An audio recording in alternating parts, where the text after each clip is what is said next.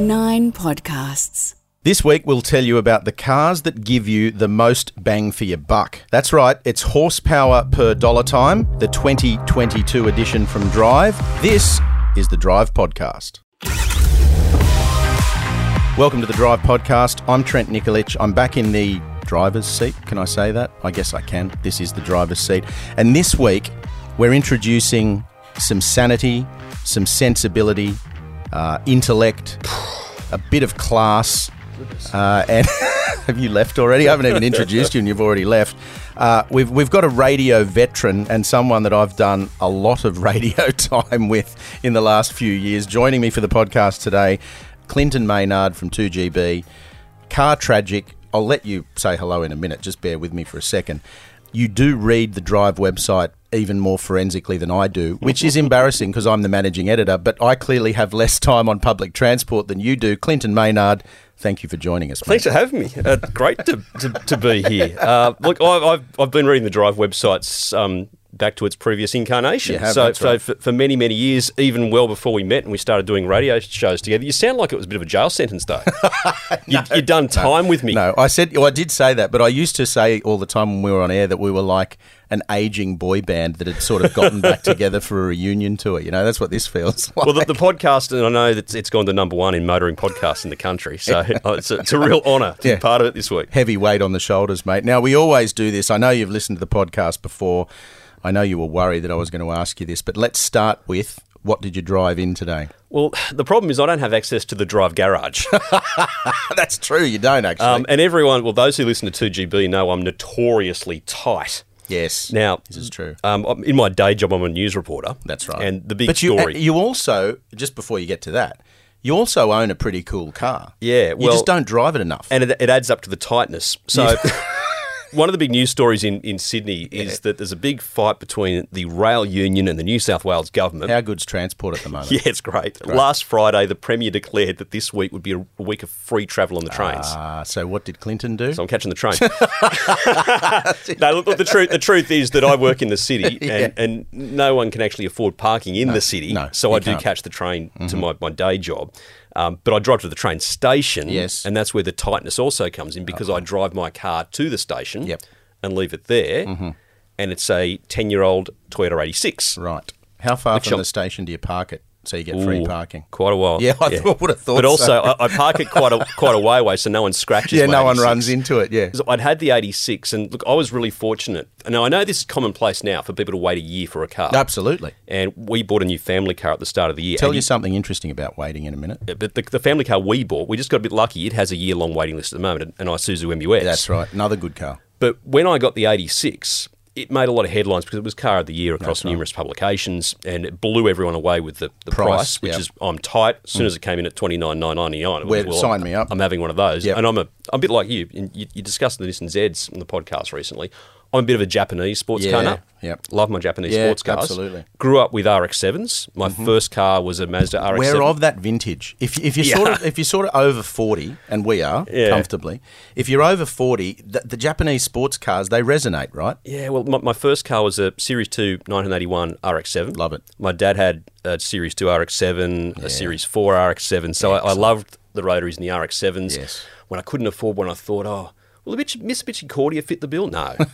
No, a Cordia wouldn't fit the bill. Maybe a Starion. Starion, yes. The Mitsubishi Starion. Yes, but good car. The RX-7 was the first car. Yes. And then I've been through a lot of cars since then. And eventually when Toyota announced they were coming out with the 86, it's around the time that the Veloster came out. That's right. And I suddenly thought, I'd had an XL. I put it under a truck years ago, wrote it off. But I suddenly thought Were you maybe... in it at the time? No, yeah, I was actually.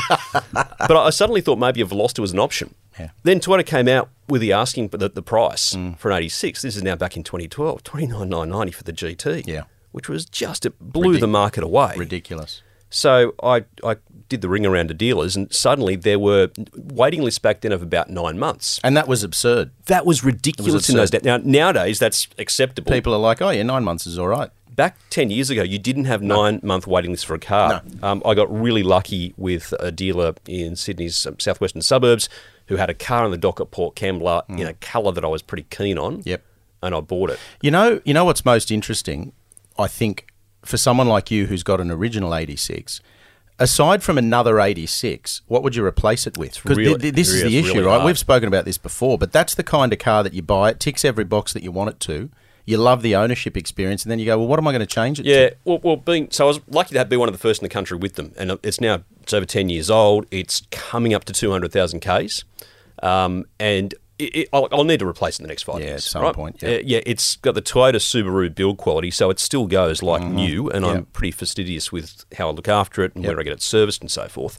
But I know I'll have to get rid of it in the next couple of years. And you do think about, I've got 3 kids, and I've you need to be sensible. No, well, I'm not, and so I've got away with having it all these years. Yeah, that's right. Your wife's patient. Because we just bought the MUX, I reckon I'll be able to get away with buying something I do like. Yes. So, look, obviously an 86 will be on the agenda, along with the BRZ. Yep. I'd probably opt for the BRZ at the moment. Yep. Because I prefer I like the BRZ blue, too, and I like the blue. Yeah, I like the BRZ. But when you think about other alternatives, I really like the look of the Nissan Z. And it was fascinating to hear you and Josh speak last week about the manual v the auto. Yep. And mine's a manual, obviously an 86, and exactly. I'd still stick with the manual. But the Z is a different price category to my car. It steps up, yeah, that's right. But this is the thing with the Z. I get away with the 86 with my wife because it does actually have a back seat.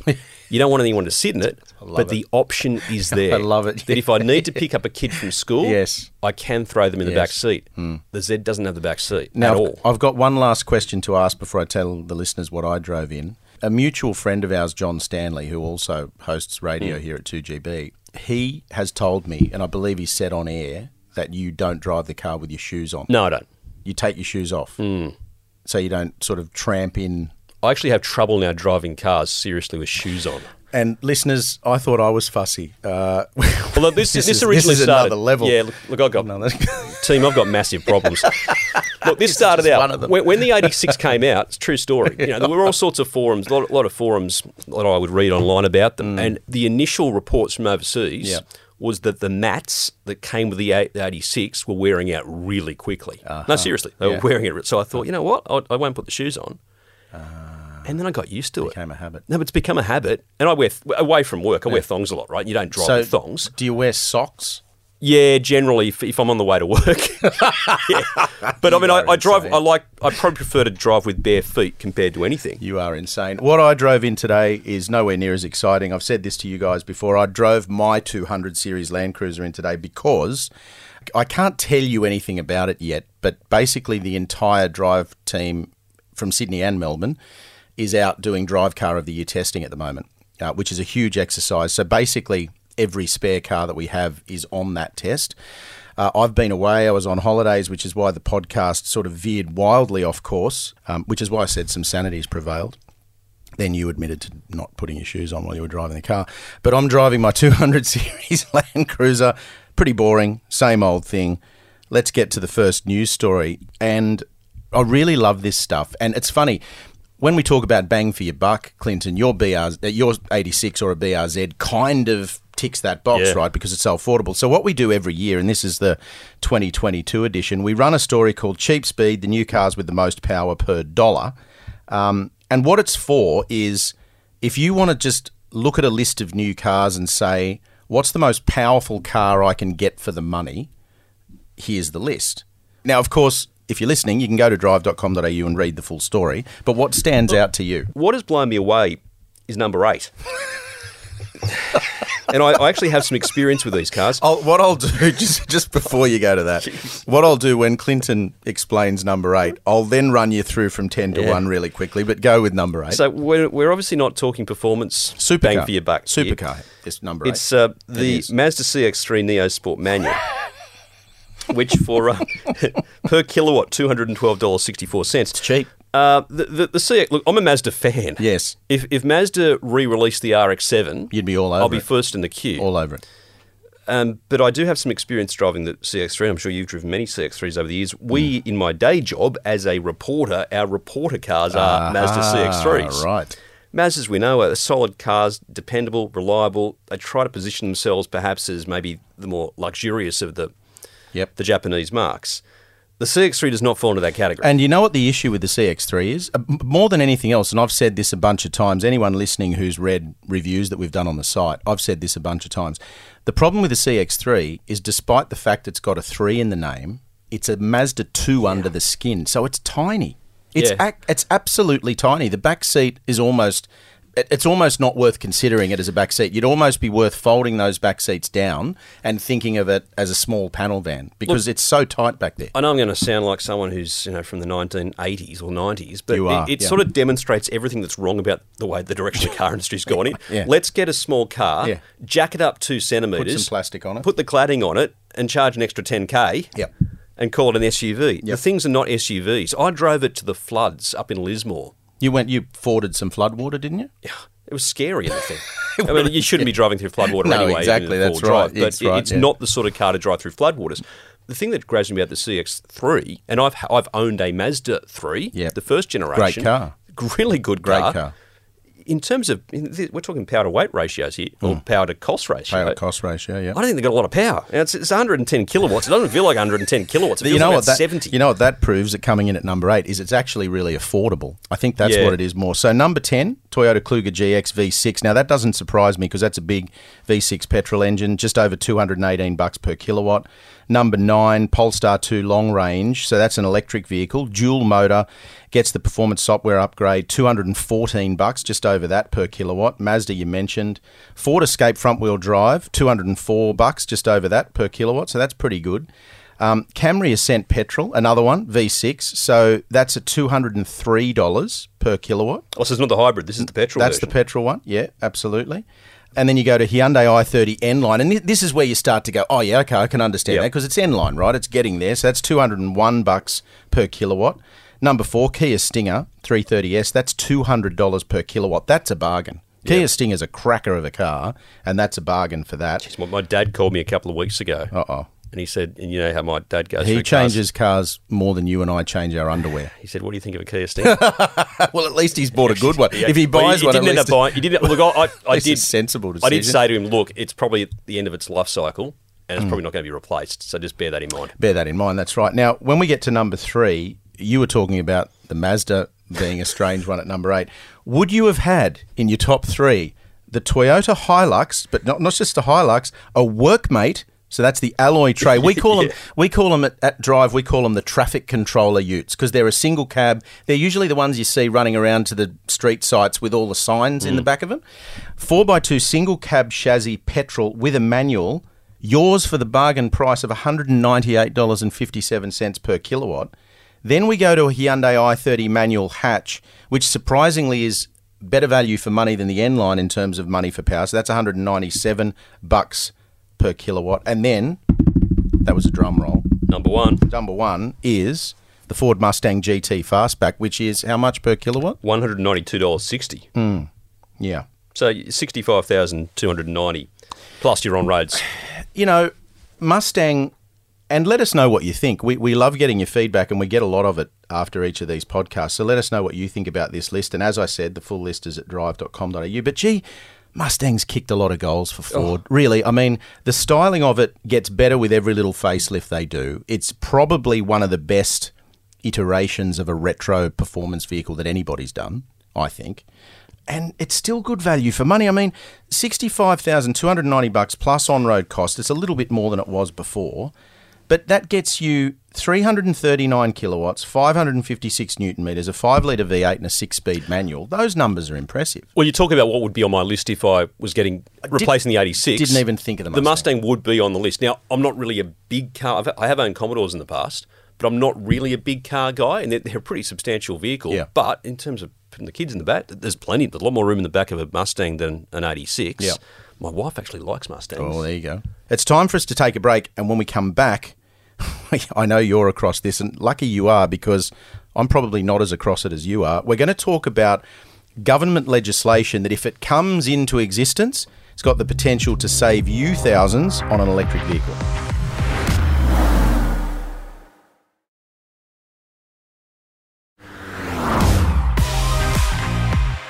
Welcome back to the Drive Podcast. Trent Nikolic with you again this week with my special guest. You know how on TV shows they have all just the regular people who are on the TV show, and then it says starring Clinton please. Maynard this week. The truth is, Clinton had finished work and he just walked past the window and I said, guess what, mate, you're on the podcast. And he had nothing better to do. So here he is. I'm really interested about this one, Clinton, because you and I have debated on radio countless times and we've spoken to listeners about this countless times. I don't know where I sit on how we make electric vehicles more affordable. So we'll get to this government legislation that's been spoken about in a minute. I've always said that I'm not a fan of mum and dad, dad and dad, mum and mum, doesn't matter who the couple is, out in the western suburbs who are struggling to pay the bills, right? Where it's very expensive at the moment to just pay your general bills. I'm not a fan of their taxpayer dollars incentivising or subsidising the purchase of an expensive electric vehicle that someone in the eastern suburbs that's already got the money to be able to afford one is getting a discount on it. I don't think that's a good way to run the tax system. And also, too, these electric vehicles have got waiting lists. It's not like we need to incentivise people to buy them to actually get people to buy them because you can't get them, right? That's the first thing. Having said that, I'd be comfortable if the government came out and said, we're about to subsidise the installation of charging infrastructure publicly everywhere, or we're going to make public charging infrastructure free for people to charge their electric cars. I'd be okay with that.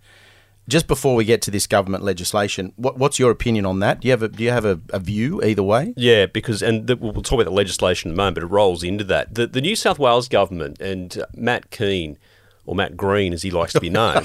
That's him. Yeah, that's him. Who's the treasurer and was the environment minister. He drives a Tesla. Look, he's made numerous announcements about infrastructure. Yep. About charging stations, subsidising charging stations.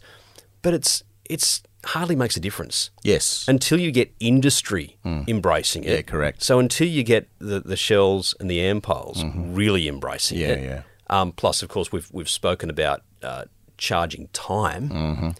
It's not going to take off. So even if we're talking about subsidising through the tax system to make a $75,000 vehicle, for instance, 50, for instance, if we don't have the infrastructure across the country, it's not going to happen. Yeah, because it's hard to buy it if you don't know where you can charge it. It's really quite interesting too.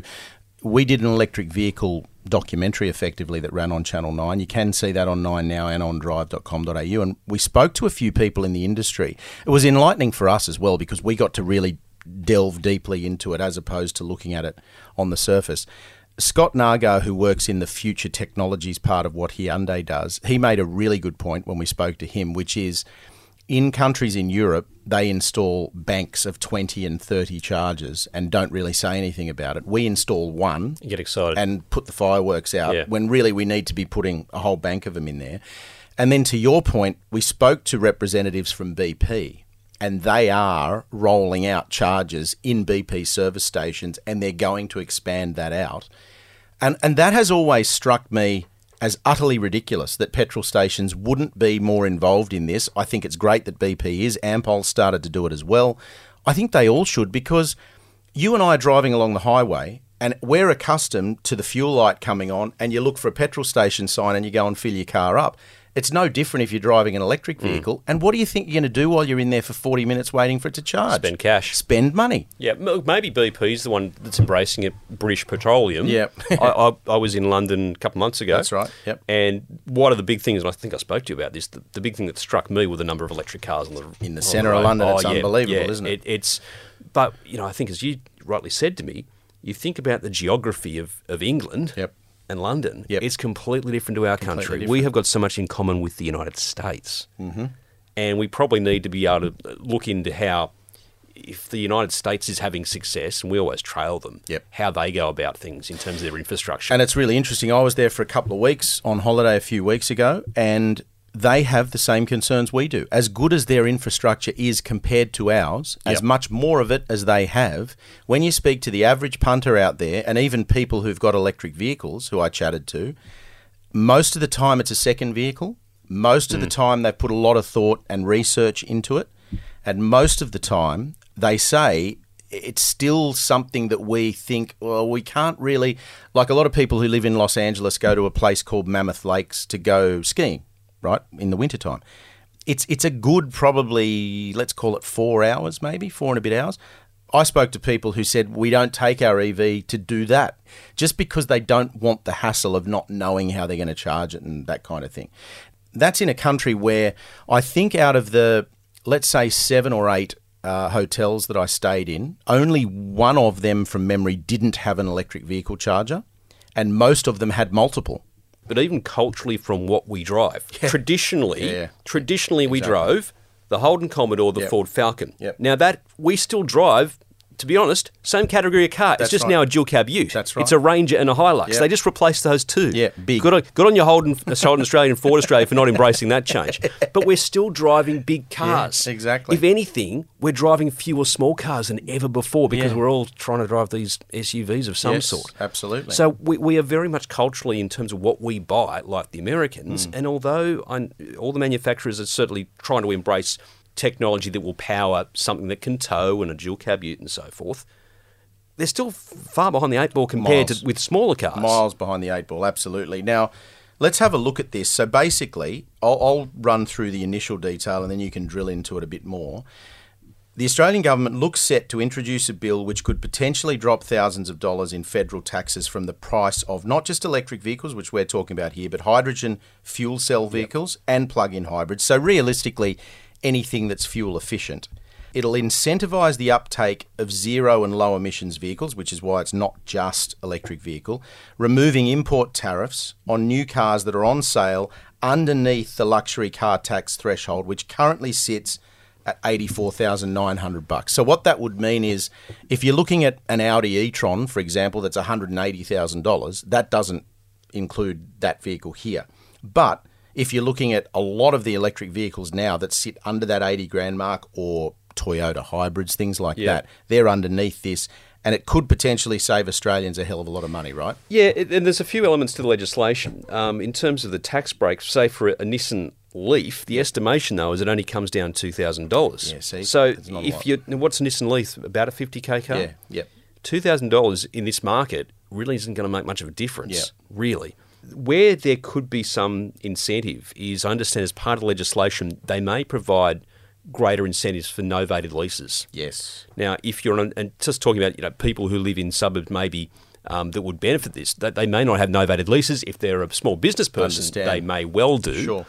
But apparently you may be able to save in the vicinity of $20,000. Wow. If it's under a novated lease. So that's part of the fringe benefits tax side now, of it. If you're talking a $20,000 cut in an electric vehicle, that may well make a difference. I think that's the absolute best case scenario, though. But I think you really raise a really good point that probably the uptake is still mostly going to be, if we just take Sydney, for example, the eastern suburbs and the North Shore. Yes.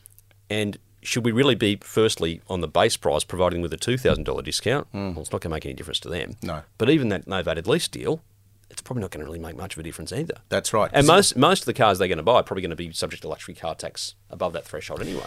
Is this, though, bordering on becoming a bit too complex for the average punter to understand? Yeah. Because if I say it's this tax offset and then it's this fringe benefits tax, and if it's over 84 grand, it doesn't count, and if it's a novated lease, you get more, does it risk becoming too difficult for people to understand? And absolutely, it's going to be becoming confusing, and it's going to only get further confusion when the governments decide exactly what they're going to do about taxation for people who own an electric car. Because, of course, you and I pay a hell of a lot of fuel excise. Yeah, absolutely. People who drive electric cars generally don't. It vary from state to state, I think. But the states are going to be introducing taxes for electric car drivers because they need the money to maintain the roads. That's right. And it's in the forward estimates, right? They've predicted that they're going to get this money. The fact that the Albanese government, if Scott Morrison had been re-elected, he wouldn't do this either. But there was no way they were going to continue with the 20-cent excise discount post-September because they couldn't afford to. Exactly because they rely on that money so much. That's right.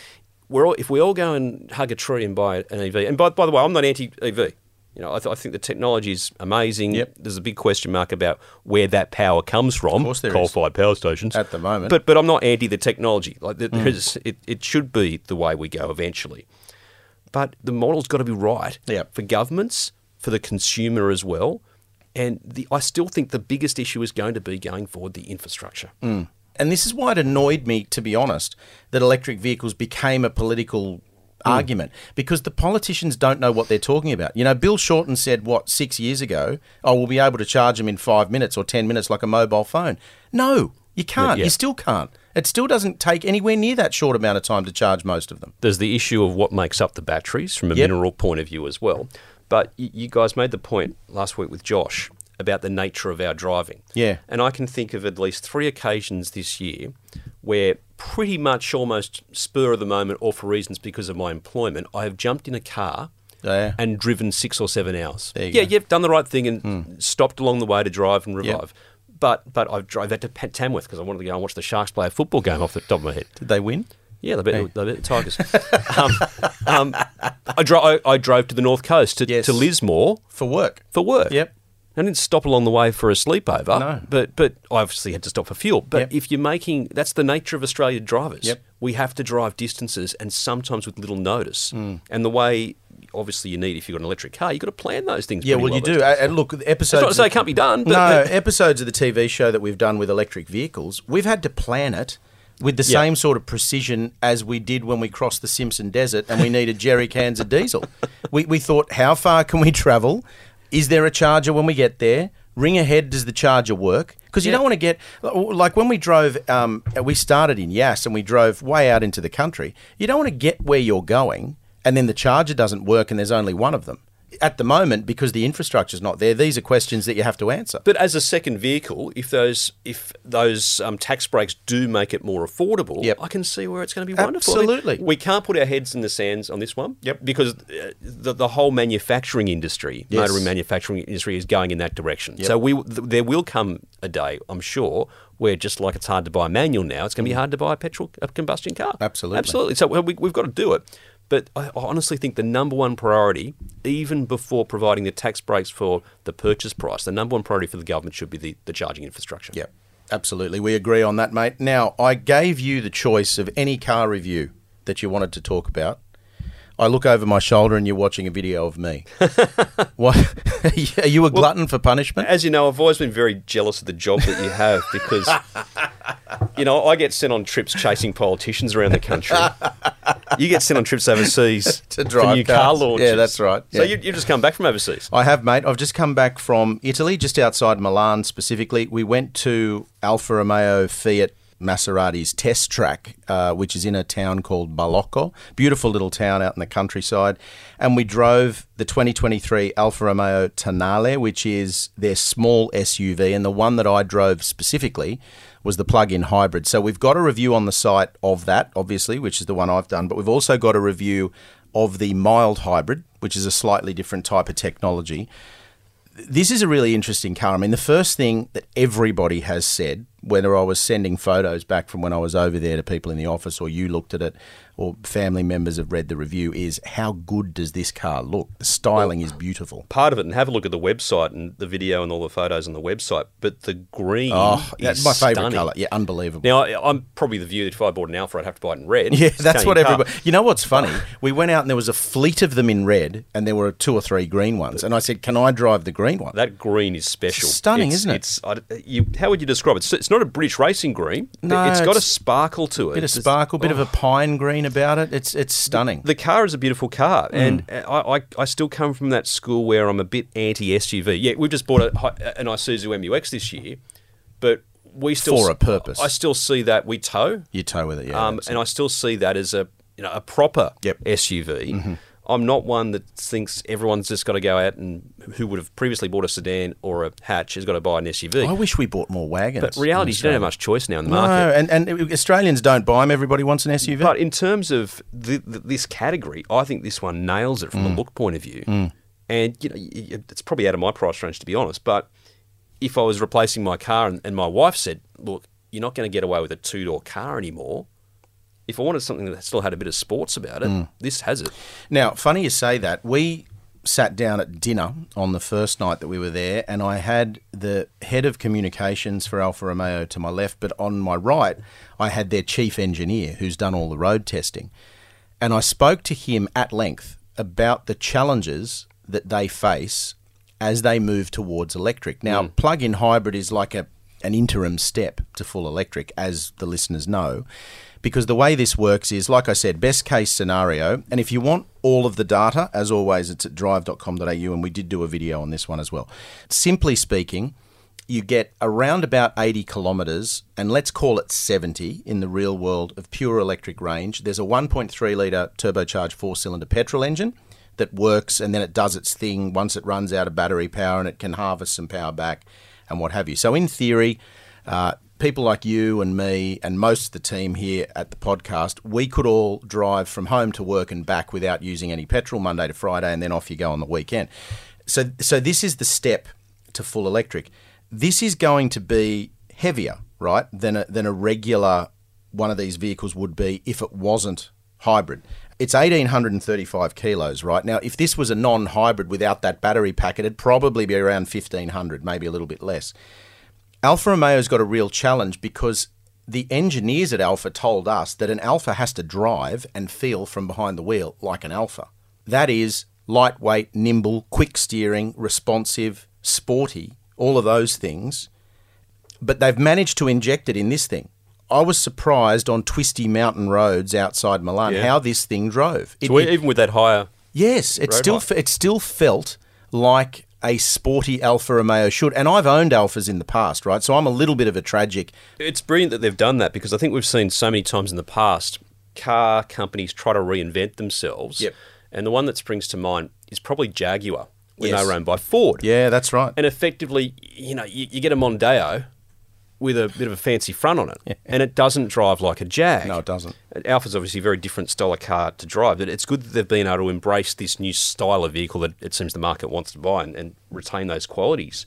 What would still concern me about any Alfa, I love them, right? But can I have confidence from a reliability point of view, from just bits falling off it, from a quality point of view? So can I say, when we sat down with the international head of brand, basically, for Alfa Romeo, he had the most frank assessment of the brand that I've ever heard from anybody. He said to us, quality hasn't been good enough. We've been nowhere near good enough for the last however many years. We know that holds us back. We know that word of mouth is the most important way to retain people and to get new buyers in and to keep customers where they are. And we absolutely have to deliver on a higher quality, better build quality, better structural stuff so that things don't fall off it and you're not constantly back in the dealer. We have to take them at their word because they have said that is what they're going to do. They have said that is the number one directive of this car. And there's a news story I've put together which will go on the site about this interview. He said the number one KPI that Alfa Romeo has with this vehicle is quality. That is the journey that Alfa has to undertake. That's what they've got to sort out. That's what they have to fix with this vehicle. That's where they have to go. And they have said they're committed to doing it. This thing's an impressive thing to drive, but let us know what you think. If you're listening in now and you've had an Alfa or you've thought about buying an Alfa, why didn't you buy one? Why did you? What was the experience like? Let us know. But most of the owners are very much like you. But they're fans of the brand. Yeah, that's right. And they love them. And the rest are probably someone like me who think, gee, I'd like one. But, I don't think I've got the guts to get one. Don't think I've got the guts to do it. Mate, thank you for joining us. And if we're not careful, you could be hosting next week. I'll just make sure I won't be walking past the studio window at the time. You need to get home, exactly. Mate, thank you for joining us. It's been good fun as always. I appreciate it. And you will be back at some point. And no doubt you'll be on my show in the next couple of weeks. That's exactly right. Next week, there are all kinds of launches happening. I've driven 2 cars this week that I can't tell you about until the first week of December. So we'll be back with more news and reviews. And the best way to make sure that you don't miss that or anything we have coming up down the track is by hitting follow or subscribe wherever you are listening to this episode right now. We'll catch you next time for The Drive.